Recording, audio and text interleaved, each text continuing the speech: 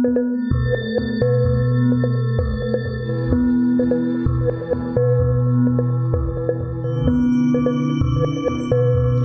back to the History of South Africa podcast with me, your host, Des Latham. This is episode 106. So here we are, 1830.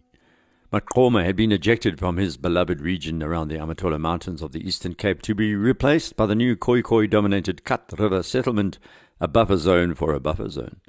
It was a time of punitive patrols sent forth by the British to search for rustled cattle across the Fish River into Amaxhosa territory.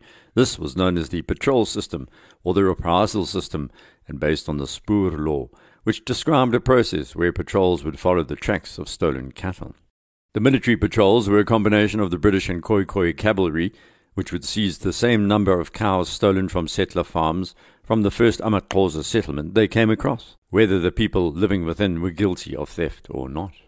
The authorities' supposition was that it was impossible for the people living in the kraal to be unaware of the rustled animals being led past their homes, so they were treated as accessories. The Kat River settlement did not end the turbulence along the frontier because this reprisal system of patrols increased tension. The British believed they had no other choice because of the Amaxhosa's intransigence about the frontier. The 1820 settlers distrusted both the British officials and the Amaxhosa and the Khoikhoi. By June 1831, Andries Stockenstrom was firefighting along this frontier, while his nemesis, Colonel Henry Somerset, was setting the region aflame. Stockenstrom regarded most of these patrols as onerous, more like getting even than proper policing. Then another Amaxhosa chief was lined up by the patrols for special attention. Tiali was of the Xhosa royal line, and he at first tended to roll with Somerset's punches. The British were scouring his territory near the Amatola Mountains, trying to push him east of the Mankazana River, but Tiali was an expert at political jiu-jitsu, neither resisting nor moving, just bending. The Mankazana River's headwaters can be found north of the town of Adelaide in the Eastern Cape and flows into the Kunap Rivier, which in turn flows into the Great Fish River. "Shall I never have peace in my own country?" Charlie complained to the missionaries. "Am I to be treated this way day by day?" The Amaxhosa knew that the raids were aimed at expropriation of their land, and eventually a gathering of the chiefs was held where Maqoma warned that the reprisal cattle raids were a prelude to other measures. These would not only endanger their independence but lead to a complete subjugation of their country. That much was clear, particularly as he was personally feeling the effects.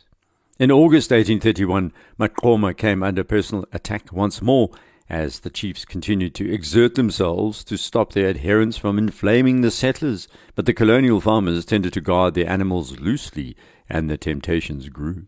The settlers were wary of being isolated as herders on these grand slopes of the Amatolas because the Amaxhosa had attacked individual herders over the years and killed them.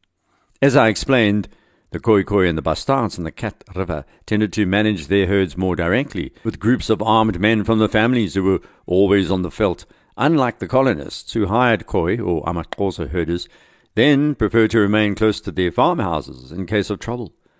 I'll spend a future episode focusing on the lifestyle of these farmers, and you'll hear more details of the challenges in their daily lives, which were mind-boggling really. Some, like the Balka family, for example, who I've mentioned before, tended to be more proactive about patrolling their beasts, unafraid to spend nights out under the stars, shooing off any cattle rustlers. Apart from these notorious patrols crisscrossing the Eastern Cape, Henry Somerset had sent out commandos which were distinctly different from the military version. They involved civilians as well as soldiers, and the civilians were usually Boers.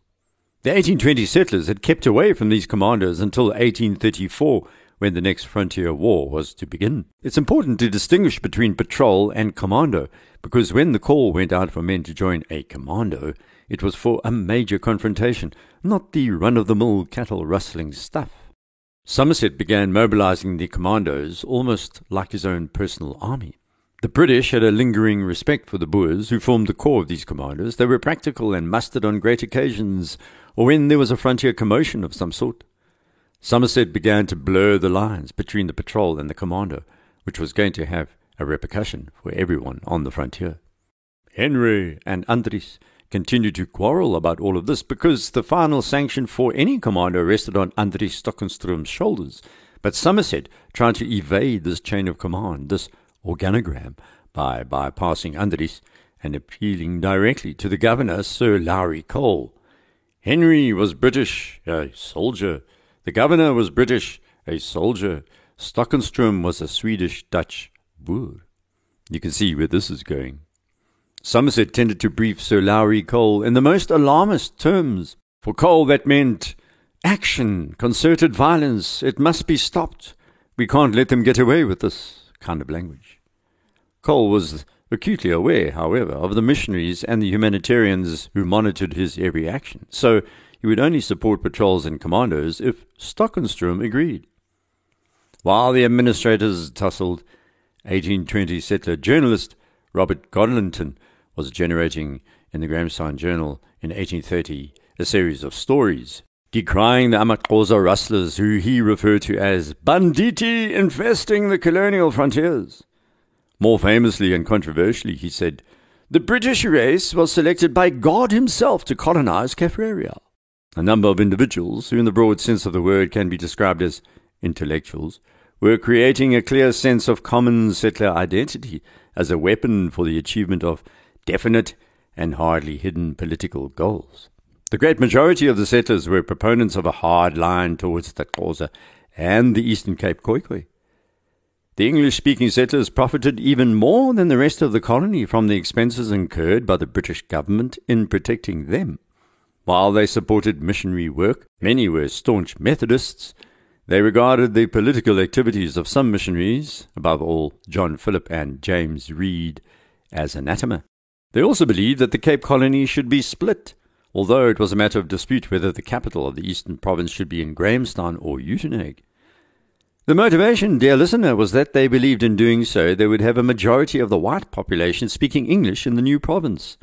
This was erroneous.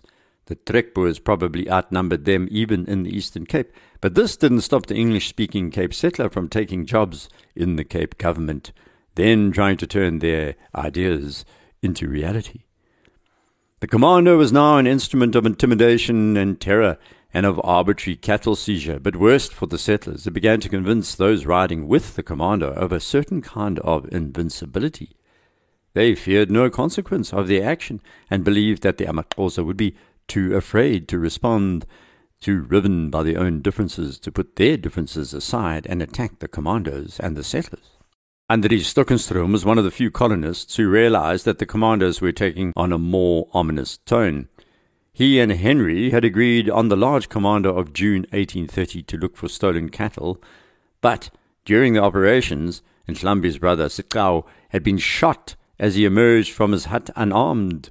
The man had been murdered in cold blood, and Stockenstrom put a case together for a charge against those involved.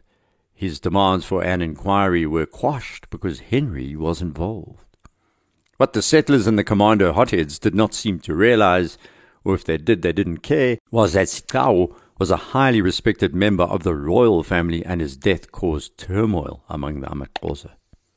Some of the far-flung settlers and the missionaries, however, were more fine-tuned to these feelings. Missionary Stephen Kay wrote that Hinsa of the Gcaleka was greatly unhinged by the news of Sikau's death, and more suspicious of the British than ever afterwards.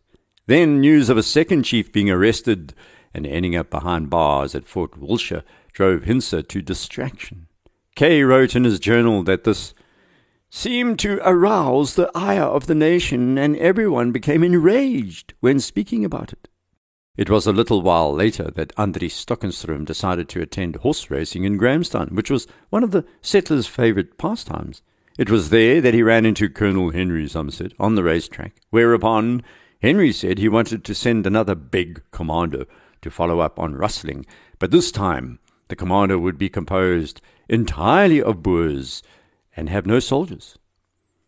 I had quite enough of the commando last year, said Stockenstrom, and denied the request, whereupon Henry went over his head directly to Sir Lowry Cole and said that there was an urgent state of need on the frontier. He carefully avoided telling Cole that Stockenstrom did not agree and obtained permission. Before Somerset's rather harebrained scheme could be set in motion, Stockenstrom found out and sent an urgent message to Cole protesting, whereupon the governor rebuked Somerset. Stockenstrom realized that as long as one soldier could be moved with hostile intent against Amaxhosa and without his sanction, his political responsibility was a sham and a hoax, as he put it. It was the final straw, and Andries decided he'd had enough of the madness of the frontier and sailed to England in 1833 to complain to the colonial authorities about his sham before he headed back to his ancestral home in Sweden. As I'll explain next episode, affairs on the frontier were sinking even faster and deeper into a muddied scene of ignorance, brutality, and reactive consequences, as the gestures of what Noel Mostad calls limited military minds were to show. But now it's time to leap back on our trusty trekboer pony and ride to Port Natal, where the traders were learning to deal with this new Zulu king, Dingaan. Dingaan's first act was to augment the Izinyosi regiment by forming a new Ubuto called the Uhlomendlini, the Home Guard. The traders looked on nervously. Nongazala Ka Nondela was its commander. He was of the Nwandini and would become one of Dingaan's leading generals. The Home Guard, the Uhlomendlini, was a force of men who'd evaded during the last big impi, which was supposed to defeat the Swazi, the Balule impi. Dingaan had moved to his Ikanda near modern-day Ulundi, in this massive place called Mgungundlovu, the place that encloses the elephant. Dingaan held forth in his exceptionally large audience hut that lay at the northwestern corner of the Black Isigodlo. It was described as the supreme example of a hut builder's art, supported by 10 wooden poles and accommodated 50 people. Dingaan's private hut was on the eastern side of the Black Isigodlo. That's where he ate and slept. The central pole in his personal hut was entwined from top to bottom with red and white beads in patterns. This practice was forbidden anywhere else. The Umulukulu woman who threaded these beads also wore nothing except large beads with an opaque white core covered with a layer of red amber, which had been imported from Cape Town through Port Natal. The official name for these products were Cornaline d'Aleppo. A string of these, long enough to wind around your neck, will set you back more than $1,400 these days. In those days, the highly prized beads were restricted to the king and his household. Speaking of the household, some points. Dingaan loved women. He favored young women who were stout, with pretty faces, and his favorite entertainment was to have about 100 of these women sing for hours until they were exhausted. The Umulukulu were described as so fat they had to sit and sing, moving their arms together as they did so. And the first traders who met Dingaan were afraid of him. He had a keen and quick look. Nothing escaped him, it appeared. Isaacs met him and said he was quelled by the Zulu king's piercing and penetrating eyes, which he rolled in moments of anger. Dingaan's Zulu accent, though, was Kwabe. He spoke in the Amalala style, the one that Shaka had joked about so much, calling himself Dingaan, whereas the official pronunciation among Zulu perfectionists was Dingana. This is what his Amantungwa purists would have said, Dingana, behind his back, of course. Within a few months, the colonists were describing Dingaan as weak, cruel, indolent, capricious, and even more prone to human blood than that monster Shaka. But the Zabonga praise poets hailed him as the giver of cows with full udders, and the oral historians say he had a good heart among men. The colonists changed their tune a year later. In 1830, Isaacs wrote that Shaka was born and nurtured in war, which was his darling aim, whereas Dingaan cultivates the repose of peace, and only wields his spear when necessity compels him. He is no warrior. He is a man whose soul seems devoted to ease and pleasure. Many Zulu oral history notes about Dingaan are fascinating, recognizing his deep, unfathomable nature, calling him deep one like pools of the sea. Other Isabonga would chant, the reserved one, he doesn't speak, he has no mouth. He is not like Shaka, who used to finish a kraal speaking. Dingaan never laughed out aloud. His amused grunt was his preferred method of expressing surprise or happiness. He would merely nod when amused, and his people liked this. A man of reserve, a sensible, prudent, and cautious man. He who peeps over dry ravines before crossing, who washed his hands, and they dried while he was in council, sang his prose poets. His closest minder, his Ngeku Tununu, found him friendly and cheerful, but when provoked, Dingaan could slip into terrible displays of temper. Once Tununu was beaten viciously with a stick by the Zulu king, and his fingers were broken because Dingaan believed Tununu had slept in the long grass with one of the women from his isigodlo. The Isibongo had another chant about Dingaan, which went, "Ox that encircles the homestead with tears, Mamba, who, when he was down, he was up." Hidden behind Dingaan's portly exterior and flashing eyes was a man who indulged in murder to reinforce his position. One of his most trusted advisers was Nzobo Kasobadli, also known as Dambuza.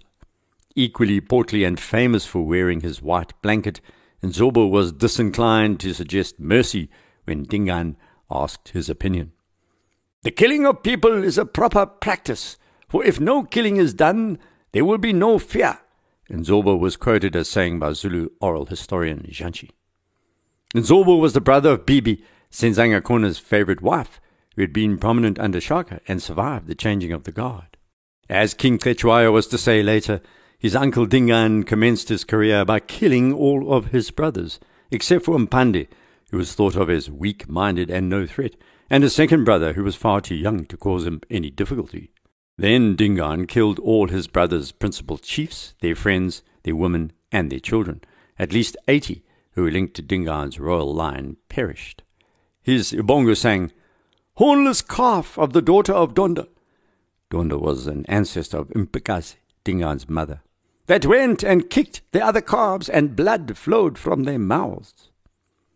Dingaan would end up paying for all this bloodletting, not least because of what he was going to do to Piet Retief and the other Trekboers in a few years. At first, Dingaan gave off the essence of calmness, which the visiting European traders would have found confusing, seeing that this portly man, with his liking for stout, beautiful young women, good food, and having a good time, had killed Shaka and his brother Mhlangana. He was taciturn and watchful and steady, but deadly, like Zululand's most fearsome snake, the black mamba. In his Isibongo, Dingaan is called "wizard whose liver is black, even amongst his father's children." Wizard or Mtakati is a bad thing, but a metaphorical wizard means he was a man with amazing powers, and black liver meant he was profoundly courageous. The praise poets of Zululand sing about Dingaan's exploits to this day, including the fact that he killed his brothers Mhlangana, Mqochana, Mdungazwi, Somajuba, Sopani, and Mfihlu. There were more, but I'll get to them in a moment. Mqojana managed to survive until 1835, then Dingaan, who never had children, killed him because he was the next in line. Another brother, apart from Mpande, was spared, Qoko, Senzangakona's youngest son that I mentioned a moment ago. Mpande had fought in the failed Baluli Impi. He was 30, but wasn't a threat in Dingaan's eyes. Some said he was slow-witted, a bit backward, isitutana. There's another reason why Dingaan disregarded Mpande. You see, he was the product of something known as the Umkosi festival, where the king was powdered with ritual medicines called Msizi, and later had sex with one of the women of his isigodlo in a special hut. Children born of this process would be integrated into the royal line, but referred to as inferior. Still, Dingaan was thinking about bumping him off, but Councillor Ndlela convinced him to send the young Mpande, along with some women and 100 cattle, to run his own homestead between Mhlatuzi and Tugela rivers, rather than terminating him with extreme prejudice. Dingaan had a special military operation planned against the Qwabe, these original people of Zululand, and in particular Nqetu Kakhonhlo, Pakatwayo's younger brother. Pakatwayo, if you recall, was the elder Qwabe Nkosi whom Shaka had killed. Nqetu wanted nothing to do with Dingaan and smelled a rat, so he set off on a quest to join the Amampondo alongside the Batra people. Dingaan was enraged by the loss of so many people and herds, and was determined to stop any others from his southern counties from leaving. He blamed the Cele chief, Magaye, for not doing enough to stop the defection of the Qwabe and executed him. But Dingaan himself had caused this. It was he who moved his main kraal all the way from KwaDukuza to the Umfolozi River, a distance of over 170 kilometers, thus moving the center of power away from the Cele and Port Natal. After he dealt with Magaye, He put Sotobe in charge of these southern regions, the man who'd led Shaka's first embassy to the Cape, if you remember. Sotobe had supported Dingaan and Mhlangana's assassination of Shaka and was an eminent survivor. He was also Dingaan's elder and was honored when visiting Mgungundlovu by being housed in the same enclosure as the other honored leader called Ndlela. That was next door to the important Isigodlo, a space known as the Isiqiki. Dingaan called him father and later ordered Sotobe to take out Magai's Trele Mkonto. Like Shaka before him, Dingaan was to wipe out a succession of leaders. He killed Zitlando Ka Nkwabi of the Mkhize people, who lived between the Middle Tukela and Upper Mvoti rivers. Then Dubi Ka Silwani of the Qadi was dispatched, while he sat at home along the banks of the Middle Tukela. Dingaan further purged the Hlubi along the Imzinyati River, the buffalo, then the Kumalo people on the upper reaches of the Mkuzi River. The use of murder as a political weapon is a very old idea in KwaZulu-Natal. Perhaps the most famous man dispatched by Dingaan in this early phase of his rule was Mbopa, who had been raised as an Nkosi south of the Mhlatuzi River. He had become Shaka's Ngeku, and Dingaan knew that Mbopa's manipulation of his own emotions and Mhlangana's made him a dangerous man. So Dingaan had him killed, which satisfied most of the Nkosi, who marched back with the Bululi Impi, only to hear that Shaka had been murdered. As the European traders were to discover, Dingaan's reign at first held the promise of peace, but it rapidly became clear that nothing had really changed. Underlying social and geopolitical circumstances of the Zulu kingdom remained the same. But he did reinforce a few fundamental rules. Importantly, he decreed that the Mzimkhulu River must be regarded as the southern boundary of the Zulu kingdom because he said, "The lands south of the river belong to Faku, the Pondo king." And with this, we must halt for the night and outspan the oxen. Next, we'll hear what the Port Natal traders were up to, and more from the Eastern Cape, which was lurching towards another war. Please rate the podcast on iTunes if you have the inclination. It helps increase the visibility of the series. Don't forget to head off to the website desmondlatham.blog if you want to contact me, or through Twitter @DesLatham. Until next, Salagati.